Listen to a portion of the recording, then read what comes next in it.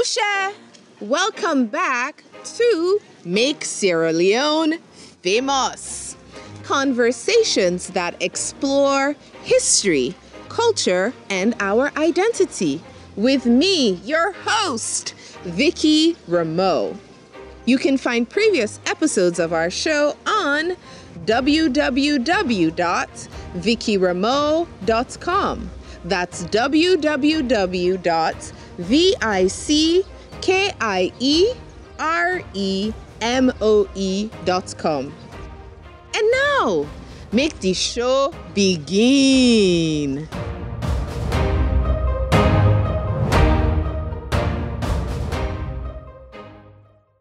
Think about it. Our parents, they were very idealistic.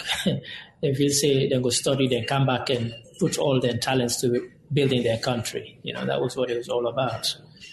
Whilst for our generation, the thing was so dysfunctional. When somebody tell you about something bad, you complain and say, well, not the system. As if that was like you had to accept that that's how things were. And we didn't want to accept that because, we knew that it could have been better. It could have been so much better.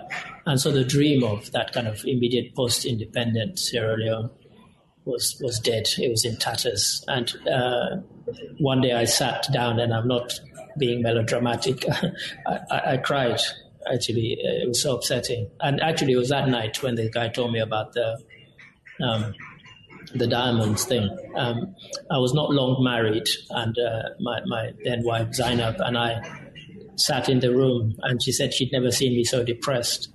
And I said to her, what that guy has just told me about the system. He's the Attorney General, he's the Minister of Justice, and he's bragging to me that people come and regularly bribe him, and didn't even care that he was saying it to me. It literally brought me to tears because I was planning already that, one day I would go back. And I thought I can't come back and exist in this system where, as you say, people who were influential got away almost with murder, not quite, but pretty close to it. They did things and there was no comeback and nobody held them to account. And welcome to another edition of the Make Sierra Leone Famous podcast with your wonderful host, that's me, Vicky Rameau. Today I'm talking to Sierra Leonean writer, historian, and just like museum, Ade Darami. We're continuing our conversation on Sierra Leonean history. If you remember the last time we met Ade Darami, we talked about how his life story, because he's just a little over 60, parallels that of Sierra Leone. We wanted to hear a small biography about how developments in Sierra Leone have impacted his own personal life journey over the years. And we stopped the conversation, I believe, in the 80s. After he had moved back to the UK and was living in the UK, starting out, I guess, his early professional life. Ade, thank you so much for coming on the show. This episode is going out the week of Sierra Leone's 60th anniversary. It is the show that we're going to use to let waiting that mean for we out the country, from where we come from over the last 6 decades. Sure. Are there any insights, or can we go to the back to tell us what is to come? Are you optimistic about the future of Sierra Leone? Where are we headed? So welcome on our anniversary, Independence Anniversary special. Yeah. So Ade, tell me about the 90s for you and how developments in Sierra Leone in the 90s impacted your personal life. Yeah, I mean, the 90s were interesting because, Sierra Leone was going through quite a lot of turmoil. This country had settled into a kind of one-party state. And so long before we had the coup d'etat and, the young boys, long before they came in, people like myself were becoming very disillusioned with what was happening in Sierra Leone because I used to go at least twice a year on holiday, Easter and Christmas, And every time I went, it seemed things were getting worse. The political class were very entrenched and very corrupt. I mean, like seriously corrupt. People now talk about corruption, and I smile sometimes when I hear some of the tales of corruption, because honestly, I can remember the then Justice Minister and Attorney General saying to me that a case had gone through the courts and had landed on his desk. And what had happened was we were actually having tea and a cake that my mother had baked, and he was saying how wonderful this cake was. And he said that a case had landed on his desk, and it had involved some people who were in a huge land dispute. And they'd given him some diamonds to actually settle the case in their favor. And he said one of the diamonds alone was the size of a chicken egg. And he was quite open about it and saying that, this is how things operate. And at the time I was working for the BBC, and I remember telling him that you shouldn't be saying this sort of thing to a journalist. But he didn't care. Honestly, he did not care. He was completely reckless about it. Because they were so convinced of the... Now you exactly. So gosh, the guy just laughed. He just laughed, Wow. And so, that was kind of, it sort of encapsulated the sort of going back home experience for me, because every time I went, those were the sorts of things I saw and I heard. I also fell out with one particular person because on my trip there in 1990, I'd found out that he was a pedophile, and I'd been staying at his house. And basically, he told me that, because of his political connections, nothing would happen. And he and I never spoke again. I hope he's dead. We moved out of his house that day. He is. He's dead now. Not need them people then. Yeah. I mean, it's but like, he was quite blatant. Yeah, I think one of the things that I was born in the 80s, 1984, so we're the millennials. And and this is exactly why our generation always has we have such a disconnect to the kind of Sierra Leone that you remember from your own childhood, right? Because when people talk about Sierra Leone, used to be like, for our entire lifetime, if you're a millennial, meaning you're turning 40 this year, meaning you were born, it's basically everybody, 1981, right? If you were born in 1981 to the end, early 90s, you're considered a millennial. And so the thing is, it's like, if we don't have a point of reference of when corruption wasn't normal and it wasn't the culture, we don't have a point of reference in our lives of anything other than what you just described, where people do shameless, heinous things, and they're not even afraid or ashamed to speak of it in public. So our value, what has been normalized as, the cultural values of Salone. For we now, which you talk to, somebody when a big man where they 12 people picking they all man know. Nobody know they talk nothing. People who we know are corrupt and all of these things, and nobody's, because now that's we grew up with. Now that's we grew up with. We don't know a different kind of Sierra Leone. So you go back to Sierra Leone and you're just like, wait, first of all, this place is just getting worse. And so what does that do to your career? Your life path, the decisions that you make?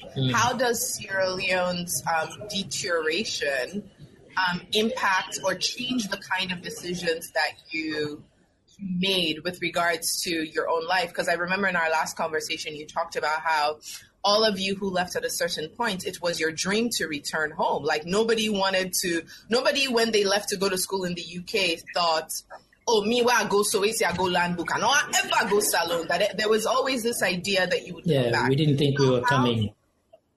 Yeah, so how then does that kind of descent into decay, how did that impact your life?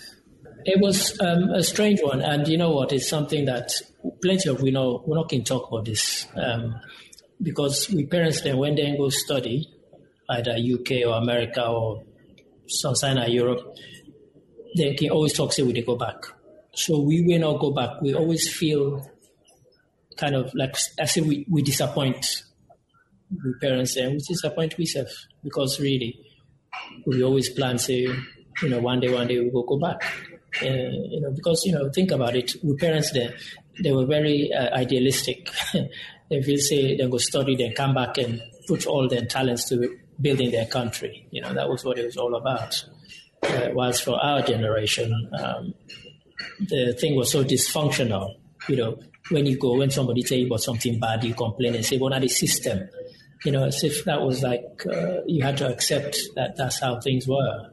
And we didn't want to accept that because, we knew that it could have been better. It could have been so much better. And so the dream of that kind of immediate post-independent Sierra Leone was dead. It was in tatters. And one day I sat down, and I'm not being melodramatic. I cried, actually. It was so upsetting. And actually, it was that night when the guy told me about the diamonds thing. I was not long married, and my then wife Zainab and I sat in the room, and she said she'd never seen me so depressed. And I said to her, what that guy has just told me about the system. He's the Attorney General, he's the Minister of Justice, and he's bragging to me that people come and regularly bribe him, and didn't even care that he was saying it to me. It literally brought me to tears because I was planning already that, one day I would go back.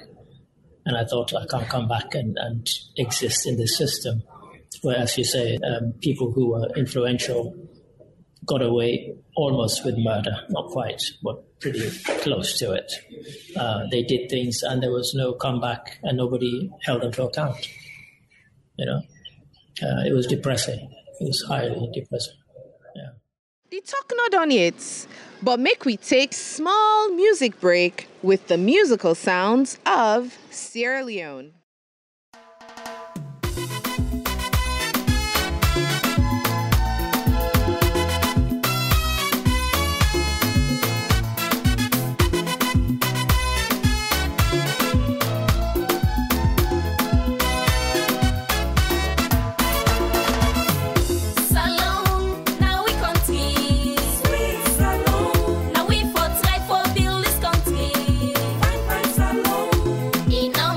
How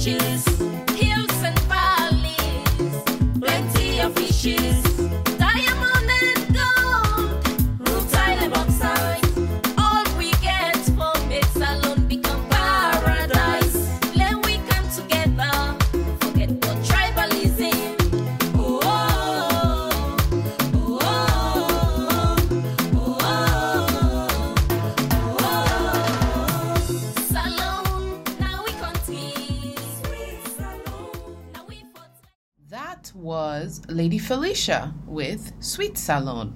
Felicia Grant Touré, aka Lady Felicia, has been making music for 17 years.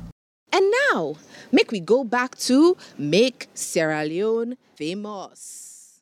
So you returned to the UK with plans then to not return to Sierra Leone? Yeah, I think that was when I kind of made up my mind that I would not come back, other than the fact that I had lots of family that I would visit regularly.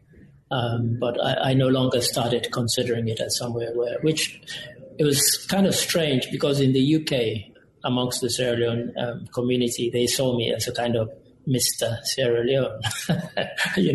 I would organize things on Independence Day. I would organize conferences at places like Chatham House, where we would, discuss things that were relevant to the development of the country. And all of a sudden, to close friends and relatives, I was saying to them, look, I don't think, in spite of what you might think, I don't think I can go and live there. I'd end up killing somebody after a week, just out of frustration and anger. But, the weird thing was, when I was at the BBC, in spite of what I felt about Sierra Leone, I was actually having a fight with my BBC colleagues. Many of them who worked in even in the Africa section were white. And unfortunately, BBC then, and probably still now, they're probably fighting it, but they had a culture of a lot of what they showed about Africa was the negatives. And so for the British public, that ended up being their perception of what Africa was about. And I didn't want to buy into that or be a part of that. And so I would regularly have fights and arguments about wanting to tell a different story, albeit, in spite of how I felt about it, because I knew there was another side. Sure. I feel like that is it was weird. Yeah, that is such a real, it's a real problem, right? Because on the one hand, and I think a lot of Africans struggle with this, because on the one hand, you know that, yes, things are bad, right? You know that things are bad, right? But on the other hand, you know that also, yes, things are bad in many, many ways on so many levels. And yes, I'm even like right now, I don't even want to go to that place. But at the same time, there's this realization that if that is the only narrative we tell, then you dehumanize us, right? Like when you only tell any kind of, then we become caricatures and we're no longer human, because we know that even in the middle of a civil war, civil strife, in the worst kind of place, there's still love, there's still joy, there's still compassion, there's still beauty, there's still all of these things that you can find in that make us all human, right? So I think that's always the challenge. On the one hand, you're like, like when you're in, it's like almost like this Creole team, but how only we angry. We think you say, for angry, you don't see close now, though. This, I forgot there's a if you yams white, cover. If you yams white, cover. Like not wanting to air your dirty. Okay, not washing your dirty. Yes, like for in public. That's right. Don't mind if we to if I tell other salon person say, salon cover up, salon. But only the international, so you're like, so we have flow talk the talk like I did, but they one and they will not tell them. and then exactly that. That was exactly it. It's like, amongst ourselves, we could talk really, really kind of explicitly about how bad things were. But we didn't want the world to know that, because we knew that already the world was quite content with just painting the negative anyway. And so people would say to me, well, if it's so bad, why do you keep going there on holiday? And I said, well, my childhood memories are there. My relatives are there. These are like close aunties and uncles, the people who, every time my parents were gallivanting all over the world, were the ones who looked after us and effectively brought us up. And so, I always felt very close to them. But yeah. Hi, This is Vicky Rameau from the Make Sierra Leone Famous podcast. I just wanted to say we really, really appreciate all your comments, all your feedbacks, the emails, the DMs, every other way that you get back in touch with us. If you really love this show and you want us to keep making content to make Sierra Leone famous, don't forget to leave us a review. Thank you. And now, make we go back to Make Sierra Leone Famous. Sorry, now I was just going to ask about, okay, now you're just this idea of, being Mr. Sierra Leone, Mr. Organized Conference, Mr. Community, like being a community builder,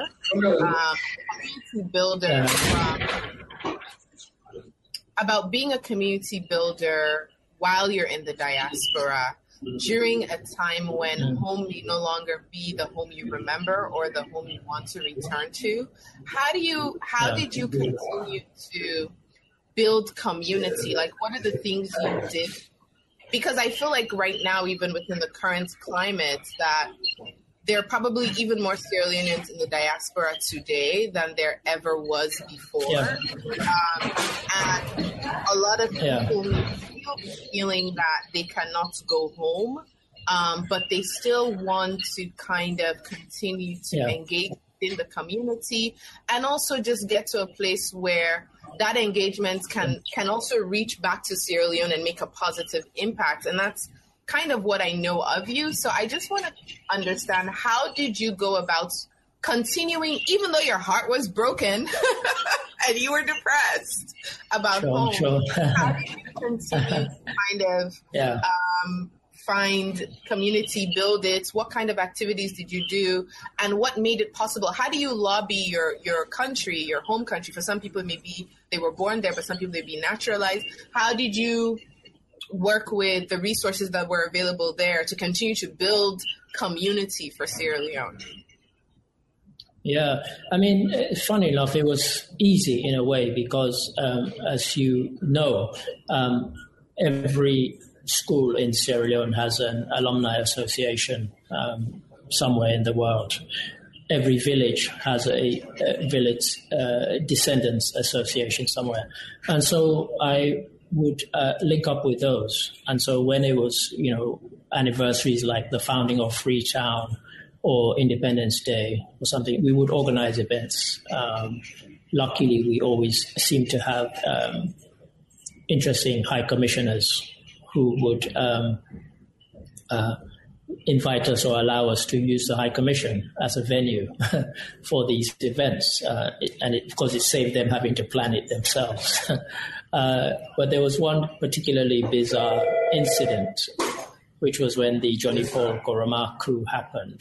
That was... And I was working at the 97, May, 25th of May, 97. And I was at the BBC at the time, and I had gone to the High Commission with the world's press and all the West African High Commissioners who had gone there to support the Sierra Leone High Commission. And I walked in, with my pen, paper, and my recorder, and the High Commissioner who was there refused to speak at all. And he called me out. He was my father's friend, and he said, "Ade, can you come and address the media?" And so I ended up giving... Wait. It was lucky in a sense because I was working at the... The High Commissioner of Sierra Leone to the United Kingdom, when the coup happened, because there were people there, he decided he was not going to speak. He was no longer going to speak on behalf of the country of Sierra Leone. That you, who is not in government, who, that you, Mr. Sierra Leone, and so please go and talk to these people. To God. And the funny thing was, the reason he did it was because even if he'll say if the coup d'etat succeed, then go keep on as High Commissioner. So you want to talk anything bad against the Johnny Paul there. Seriously, yeah. So I ended up It's on record. I ended up hosting the press conference, taking all the questions. It was embarrassing because the Ghana High Commissioner was there, the Nigerian High Commissioner was there to lend their support. They spoke, and yet the Sierra Leone High Commissioner, whose High Commission premises this thing was taking place, did not speak. I can't understand that. So, shameless. So, the Ghanaian and the Nigerian High Commissioners spoke at our event, at our embassy, to talk to the world. In solidarity, yes. The coup that had happened in Sierra Leone. But the Sierra Leone High Commissioner, is he dead, by the way? Yeah. He is also, yes. But I can name him if anybody wants to know. This is history, right? I do think it's important to name people. It's history. It's history. So it is history. It's a fact, right? So it's not about it's the truth. Like the fact is the fact. It's a fact. And the cops not doing woke, you're not doing woke. So my thing is like the lack of patriotism, right? It's like how it's not even like, it's an absence. Patriotism did not exist in this man at all. For less until that's the only thing where you did your individual survivor. Like, let me play my cards right so that like by not speaking, by not doing my job, because I want to make sure that, I can keep my job. Like, seriously. Oh. Yeah. And the press, the British press who were there, they were completely perplexed because, the Nigerians came out and said, we utterly condemn this coup d'etat. The Ghanaians came out and said, we utterly condemn this coup d'etat. And I can tell you, the High Commissioner, he didn't even so much as welcome them to the High Commission. He said not a word. He was completely mute. Nobody looking for your email. I saw today. Now, when they hear me voice, I hear people say, I've been. In fact, I'm not there. Wow. Absent without leave. Yeah. I mean, it was bizarre. So it's like a 1 hour press conference. And, I updated people based on what I knew, took questions based on what I knew. And ended up thanking everybody for coming. It was totally weird. What the thing also did for me was that when people were coming over to London, particularly to London from Sierra Leone, because of the turmoil in Sierra Leone, I became aware of the fact that a lot of them, in terms of schooling, they were miles behind British children of the same age. And so I started hosting free lessons in my house for children. I would even feed them at my own expense. And I can tell you this, 6 years ago when I was in London, one of those young children ran up to me in Brixton Market and hugged me and said, she's now a doctor. And I couldn't believe it. And she was thanking me, for the lessons. And that honestly made my day, just to see that she'd, sort of grown to those such a stature. And there were many that sort of passed through my door. So, and through that, I was able to keep in touch with the country, through their parents and through them. Actually, I've always wanted to kind of be this historian who records people's experiences. So I would ask them about, what they remember about growing up in Sierra Leone, and always try to tell them not to forget, because a lot of them, once they'd gotten to England, they sort of started pretending they were British. And because of their bad experiences, they wanted nothing to do with Sierra Leone. Yeah. There was a time when, I was in Sierra Leone on May 27, 1997.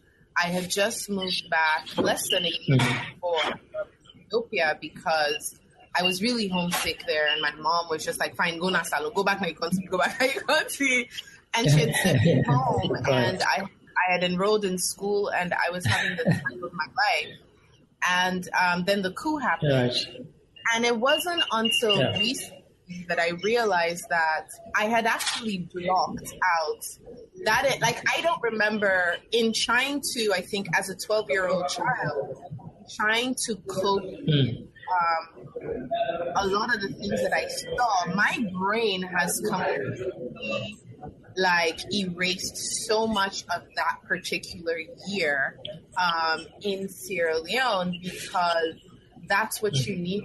That's what human beings do, right? And for many years, I was always I wasn't empathetic to people's trauma, and I didn't realize how being traumatized as a child, yes, that one of the coping mechanisms is you want to leave all of it behind, right? So there is a generation of Sierra Leoneans who are millennials who left during the war and completely said, blocked out Sierra Leone completely and assimilated really, really well as a coping mechanism. But on the outside, when you look at them and the accent affectations, the, really trying to establish in the UK or the US, you think that they just are not proud. And that's all you see, but you never think about, no, these people are responding to trauma, and they're trying to disassociate from those memories. I had brothers who, and they probably wouldn't say that it was the war that did it to them, but I have brothers who, for many years when we were in the U.S., they did not want to speak Creole. They did not want to identify as Sierra Leoneans. They did not want to identify as anything but African Americans. And I never thought that maybe part of that is just trying to mentally cope with, coming from a destroyed place and having seen so much destruction. You're me this thing, I don't want. So it's that. I mean, there was a bizarre case of this with one of my own cousins, a first cousin. She'll probably watch this and she won't thank me for this, but she'd gone around telling people that she was born in Ireland. And then, of all things, she was dating a Nigerian guy, and they were planning to get married, and they came to visit.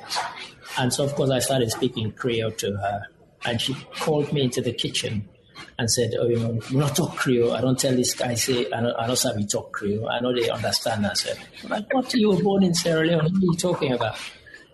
And of course, I refused to, a Nigerian of all people. If you were sort of trying to impress somebody from Russia, I could understand.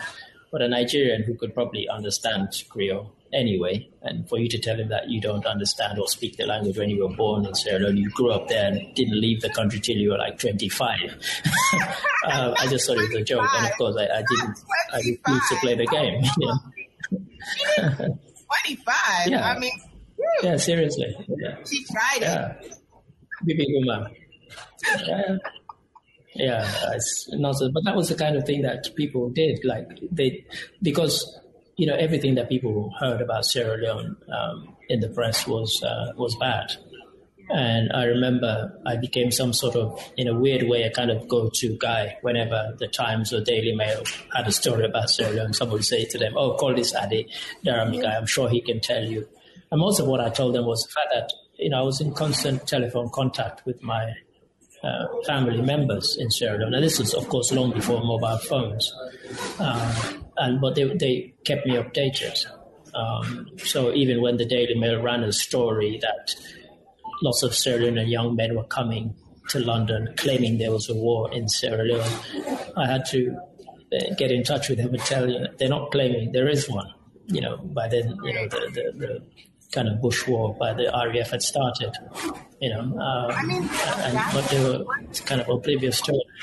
What always gets me is that in the reporting, and I think that's why we don't like it when they tell, quote unquote, the truth of the negative side, is because in the reporting, it's never nuanced, right? They never provide the context, how they got here. It's just this is just what, and so because they want to do a African news the speed version. They don't want to give that in-depth analysis of how the systems broke down, how they were complicit in its own breaking down. Then okay, why do that? So then just one can fast forward. Exactly. Then people there so they're not begin war back home. So yeah. One of the things I did in the sort of, you talk about the resource, in London particularly, there are a lot of people from refugee countries, communities, from Africa, from all sorts of things, from Somalia, from Sierra Leone, you name it. And so they would have International Refugee Week. And so a lot of the schools would commemorate that week. And so what I ended up doing was I built up a sort of a resource where I would go and give talks in these schools about what these countries were like beyond the kind of shorthand narrative, oh, these people are savages. And I would always start it by saying that if you live in England and you watch TV at all, it is an impossibility for you to go more than 7 or 10 days without seeing a film that is set in either the First, Second World War or some war. They're obsessed with it. Of course. And so I would start by saying, if it was a school of, Sierra Leonean children or children from Somalia, I would say to them that just imagine this. For the last 120 years, there's probably not been a single year where Britain has not been involved in a war somewhere in the world. It's impossible. It's like now you could talk about Afghanistan or Yemen or wherever, somewhere where they have an interest or a presence. And so, when they tell you that you're warlike or you're savage and so on, you can always throw that statistic at them and you can list them going back from the Crimea War, through to, First World War, Second World War, wars of independence against the Indians and so on. All of those, the Mau Mau in Kenya, where the British suppressed them and killed them and put them in concentration camps. So I'd always give them that to say, look, we're not savages. Don't let anybody tell you that you are. And then I would sort of tell them about things like the arts, the culture, the architecture of that country, and say these are things that define you, not just the fact that you're a refugee. And so I did that every year for several years during International Refugee Week. And, of course, Sierra Leone was one of the ones that I wanted to use to tell that story, because otherwise people just get the kind of shorthand version of Africa. And I didn't want that to be the place. I struck lucky when in my career, because when I was working at the BBC, I had 2 jobs. I also worked at the Cabinet Office. And I joined the Cabinet Office a month after Tony Blair became Prime Minister. So, and of course, he was very much somebody who was supportive of Sierra Leone. So, I think one of the great things that has to happen for Africans in general, for Sierra Leoneans in general, is like what you were doing, going to these centers and these schools to talk about. What you were doing was kind of like destroying the myth of British exceptionalism, right? Because white people, totally. Black people, and oftentimes, a lot of times, believe in their exceptionalism. It is, there's American exceptionalism where you think that like, oh, we're just great at everything. And, they whitewash their own history and their own stories and their own narratives for themselves. And they're always the good guys, right? They're always on the side of. And I think when we're talking about independence and Sierra Leonean independence, a key part of that is that as individuals and as a country, you first have to destroy the notion, ideas, or any preconceived views about the exceptionalism of the British Empire, of the UK, of British people in general. You have to just take that and you put it down the toilet. And start the conversation from a place where you acknowledge that, we are, first of all, equals. That's the one thing. And there's nothing that the powers that be the neo-colonial powers, the Tony Blairs of this world, do, or there's no way or reason. They don't engage with us because they like us and they want to help us develop. There's no such thing. That concept does not exist. Every time you see people like that in your area, it is because they have vested interests. And those vested interests are oftentimes to preserve certain powers and certain powers over us. So I just wanted to say that because this is about Independence Week and Sierra Leone at 60, that we have to keep having the conversation, not just about that's not just about celebrating independence, but also about being anti-neocolonial, so that those people who come on the promises of helping us develop with their development agenda don't take us back without us being aware that really these are neocolonial forces trying to still have control over us, whether it's the control of our resources or influence the political dynamics in our country. Neocolonial, modern day neocolonial elements and forces that and rejecting them. Yeah. Yes, that pretend to be aligned with us for our own good, but in actuality are there because they have vested interests. In light of the fact that this is the Independence edition of our show, and you were a British civil servant for so many years. Now that you're retired, please tell us how these people work. Explain to us how they enter us and tell us they are helping us when really they are just there to continue their agenda. It's the next story I'm about to tell you is 100% true. And I think you know Sule Darami, right? I just spoke to him before this call. Like, we just spoke just now because Nami, he's like my godfather. You know, saying I fall in affairs, he said me the work, my man I fall in affairs. Like he just finished the book. He actually called to say he just went to my house to drop off his new book. All protocols. I saw the book online.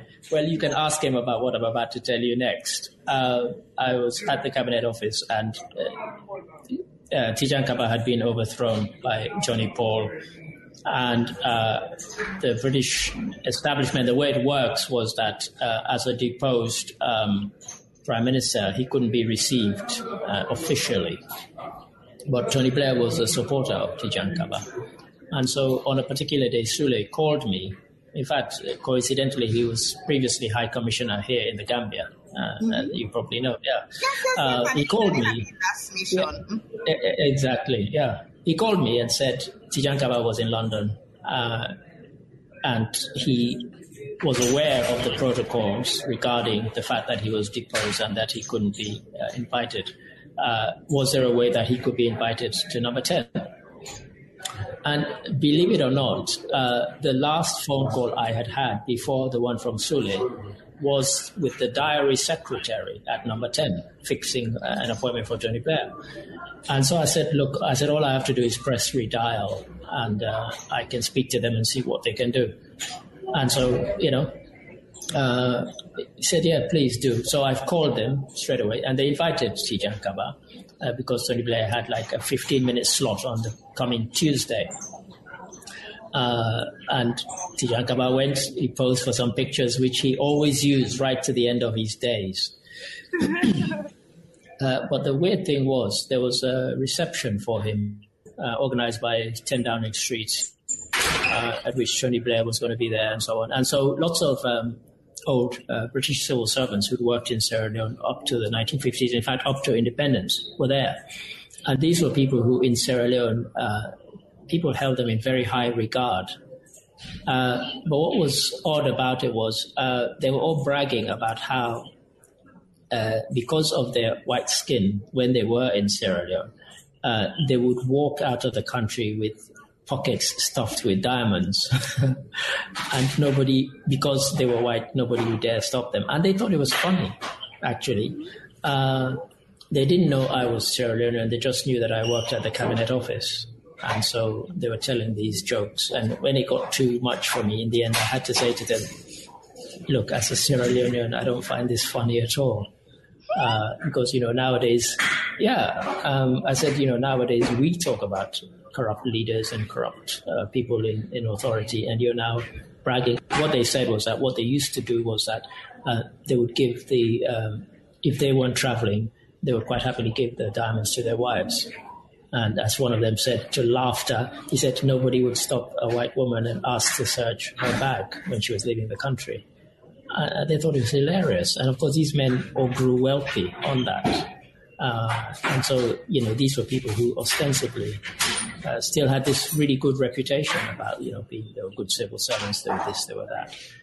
But, they were corrupt, actually. And so I told them in so many words.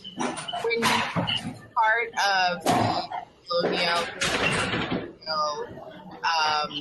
narrative is that either the things they did were for our own good because we're somehow subhuman and can't do those things ourselves, or that we don't really know how to, the things we have, we don't know how to use them, or we don't value them, so they'll take them. We don't value them. And that was the thinking. Natives. What are these natives going to do with these diamonds? They don't know about diamonds. Let us take the diamonds. These people, they don't need these things. Why are we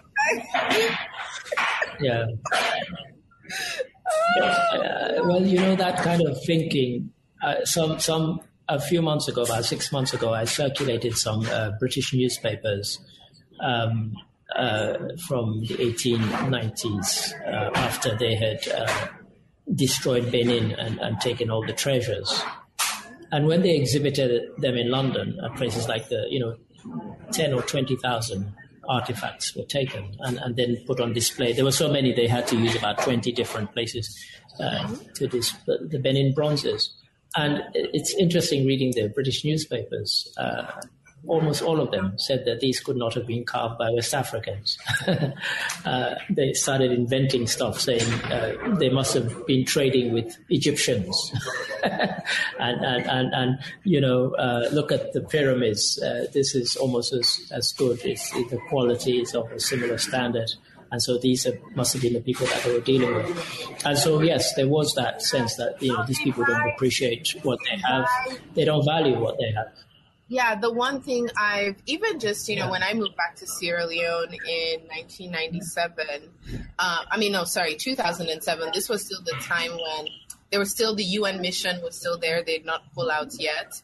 And there were lots of expatriates in the development, conflict world. And it was just the way people would even engage with you as a Sierra Leonean. I remember being asked all the time as somebody who had left the diaspora to return home, like white people who had left the UK to come to Sierra Leone to do work would interrogate me on what was I doing in Sierra Leone? It's bizarre. You talk to them, they're like, oh, so why did you come back to Sierra Leone? And it's like, first of all, I'm shocked and gobsmacked that I owe you an explanation about what I'm doing in my own country. I'm not asking you what you're doing here, but you have the audacity to ask me why I am in my own country. And so, thankfully for me, when I got to Sierra Leone, I had done enough post-colonial African history, colonial literature, Anglophone and Francophone.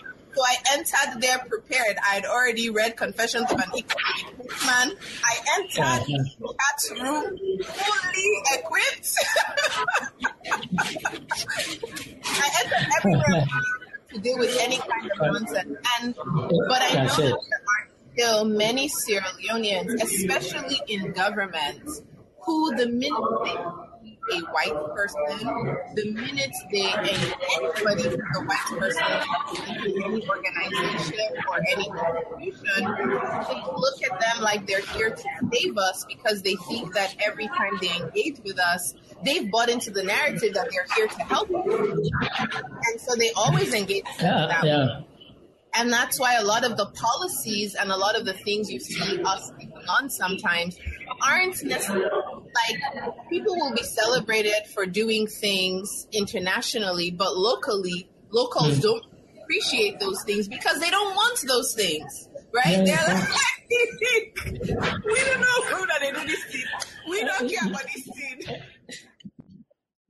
Sierra Leone Famous. The podcast is mixed and mastered by producer Frank Vin Bob McEwen.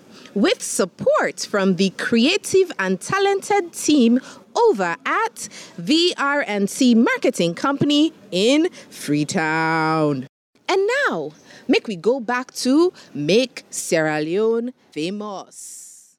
This role, because they think that every white person who comes is a person who can bring money and bring wealth, and like, so you behave me this white man go tell the other white man there, say I good, sometimes they win project, then go come put me there, sometimes so like we just have this idea in our mind. Yeah. And it's really, really problematic, because what I see happen is a lot of times then they wouldn't give the same level of access and engagement to a Sierra Leonean person, whether they're in the diaspora, but then a foreigner comes in, and the thing that gets me about the way they, Butu and Omojuba to foreigners, and is that the foreigners who do come to Sierra Leone, the expats, the development experts, et cetera, they are never the best in their field. We don't actually, I always tell people, I'm like, listen, no country not in this world, except for us, right? Except for us. There's no country in the world where they will leave their best to go to a developing country. No. Some other country. Yeah, nobody allows the best in their country to leave. We do. But the people who are, the people who fund us, they're not letting their best scientists come to us. They're not letting their best business people come to us. They're not letting their best nobody who is excellent, top of their game, they're not allowing them to come to you, which is why when I saw, let's use Tony Blair's office, for example, because, I love him so much. When I saw that Tony Blair had an office in Sierra Leone, and for 10 years it was within the office of the president, and it was staffed by, lots of white people, right? Expatriates. Yeah. I'm like, and you would engage with them. These were people who were recently graduated from college, then just don't do 2-3 years waiting and call, and then in salon, they can't sit down at office of the president and sit and they give advice on how for use spreadsheets and Excel and this. And I'm like, what? Daddy God, this is not our level. So these are the things, right? I know. Are they the things I have seen and witnessed? But you can still see it today. When you just go salon tomorrow, you go see all the way governments they make mirror, this, and then somebody from an African country would come, like an African business person who can actually invest in the economy. Salon are the only country where Dangote go start factory. They frustrate and say Dangote commodity. Then they take Tony Blair and go make a Paramount chief. I'm like, this country. Paramount chief. Me one day nobody don't make me Paramount chief. They go give Waitzman order of the Rokel. Then go give you go there so you don't go back there for your country. Now you name self they not sabi pronounce properly. Then go there. Anyways, I digress. Every time I talk to you, it's like talking to an old friend. So of course we go on. But I guess since it's Sierra Leone at 60, I guess the only next thing for me to ask you is are you optimistic about what's to come, and what are the things that make you optimistic?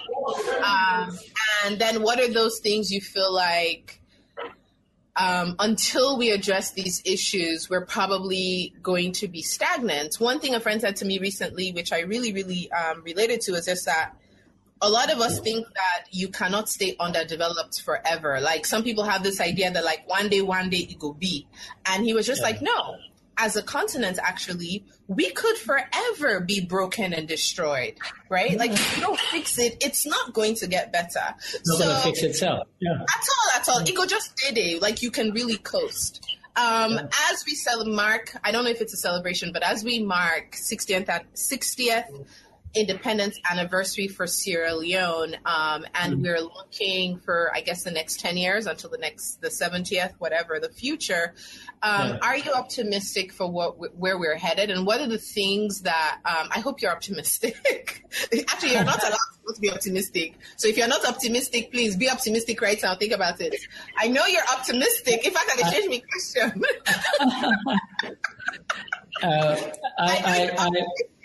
What optimism? Yeah. What are the things that you see here that makes you feel like, I spent my entire life dedicated to building community for Sierra Leone and working for Sierra Leone and building UK-Sierra Leone relations. But here are the things that I'm seeing right now that make me hopeful for, Sierra Leone in the next 10 years. Yeah, I mean, to me, there are lots of little things. And one of the things I was saying to a friend just the other day is that unless somebody brings all these little things together to tell people about what they are, then we're not aware. There's this friend of mine she's a writer, she's a blogger, she just had this book published. And Sierra Leoneans are busy embracing this.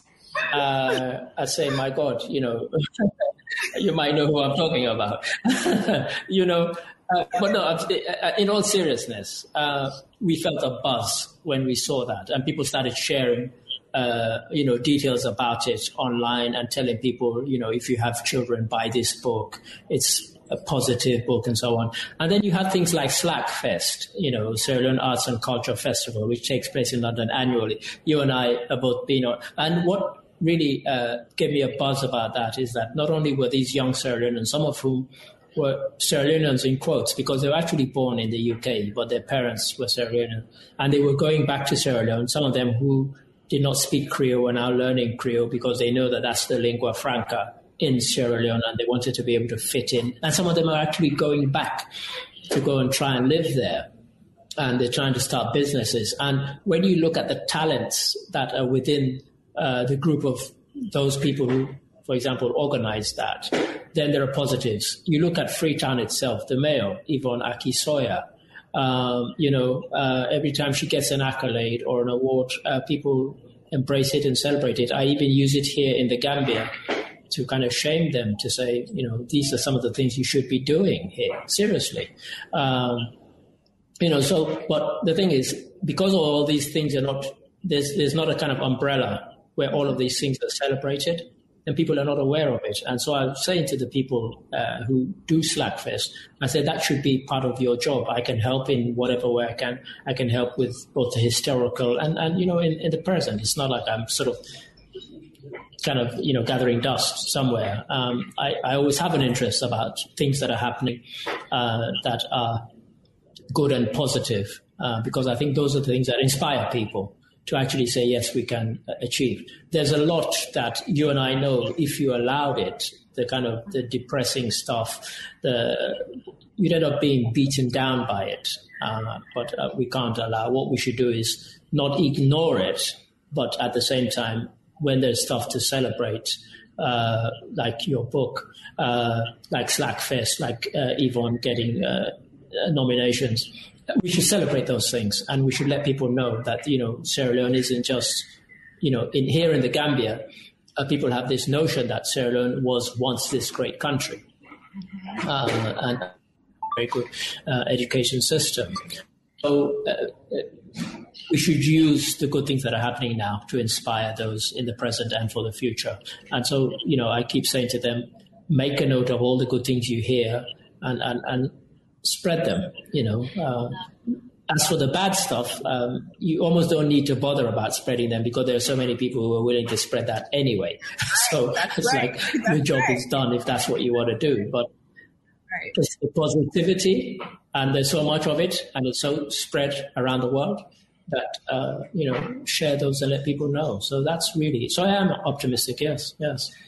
No, like you said, it's not going to happen by itself. As my mother used to say, a cake doesn't bake itself. Somebody has to put the ingredients together, do the whole thing.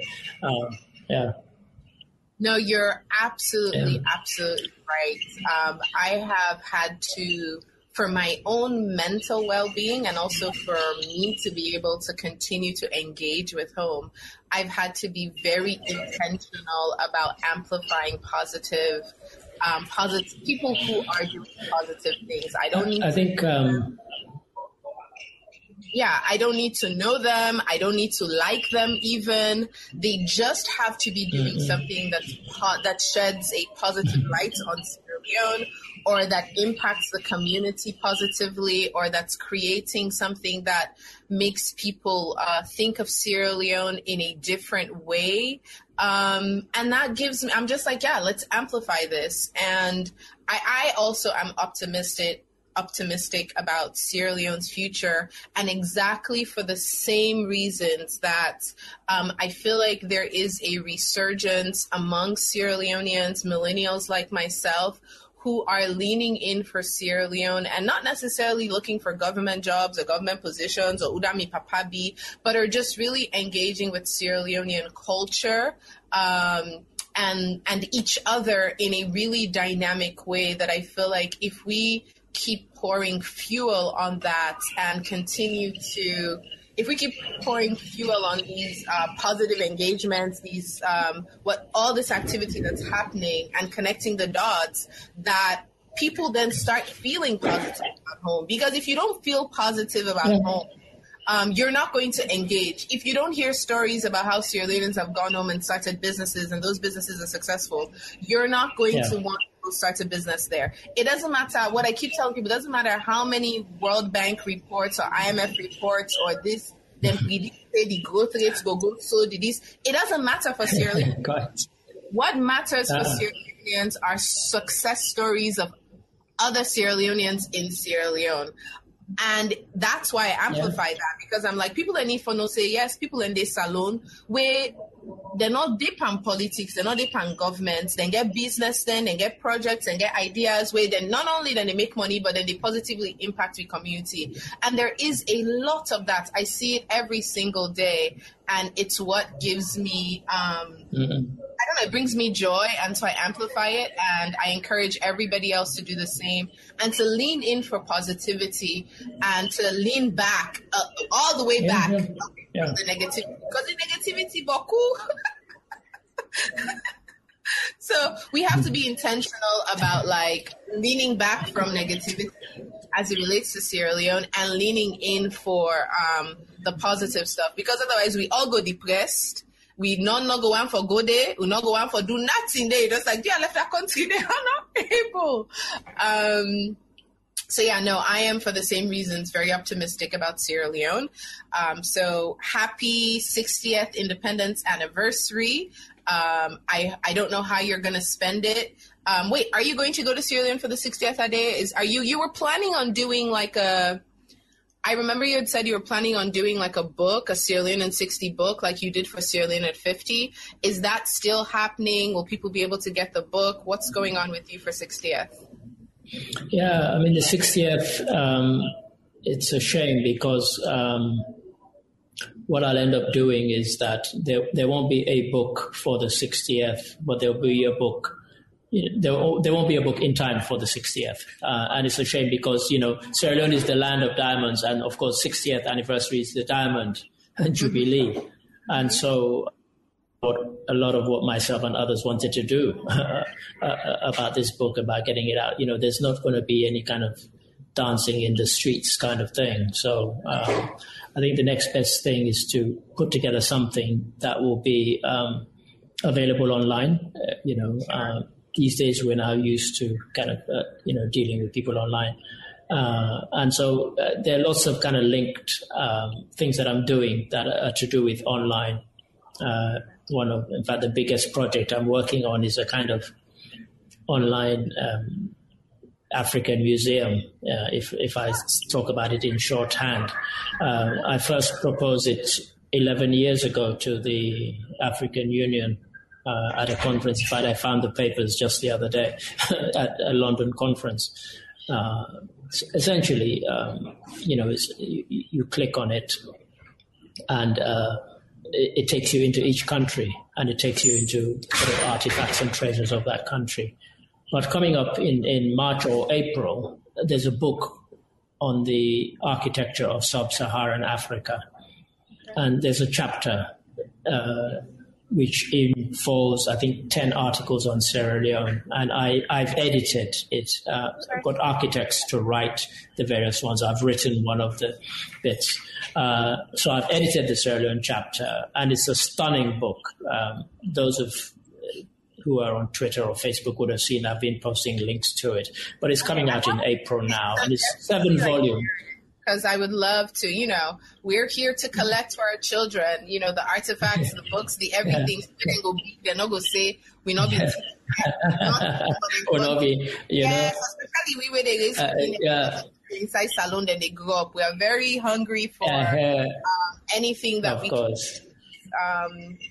to guide them closer to home. Thank you so much. Well, now so for today's edition of Make Sierra Leone Famous with me, your host, Vicky Rameau. Don't forget to subscribe to this podcast wherever you listen. Ta-ta.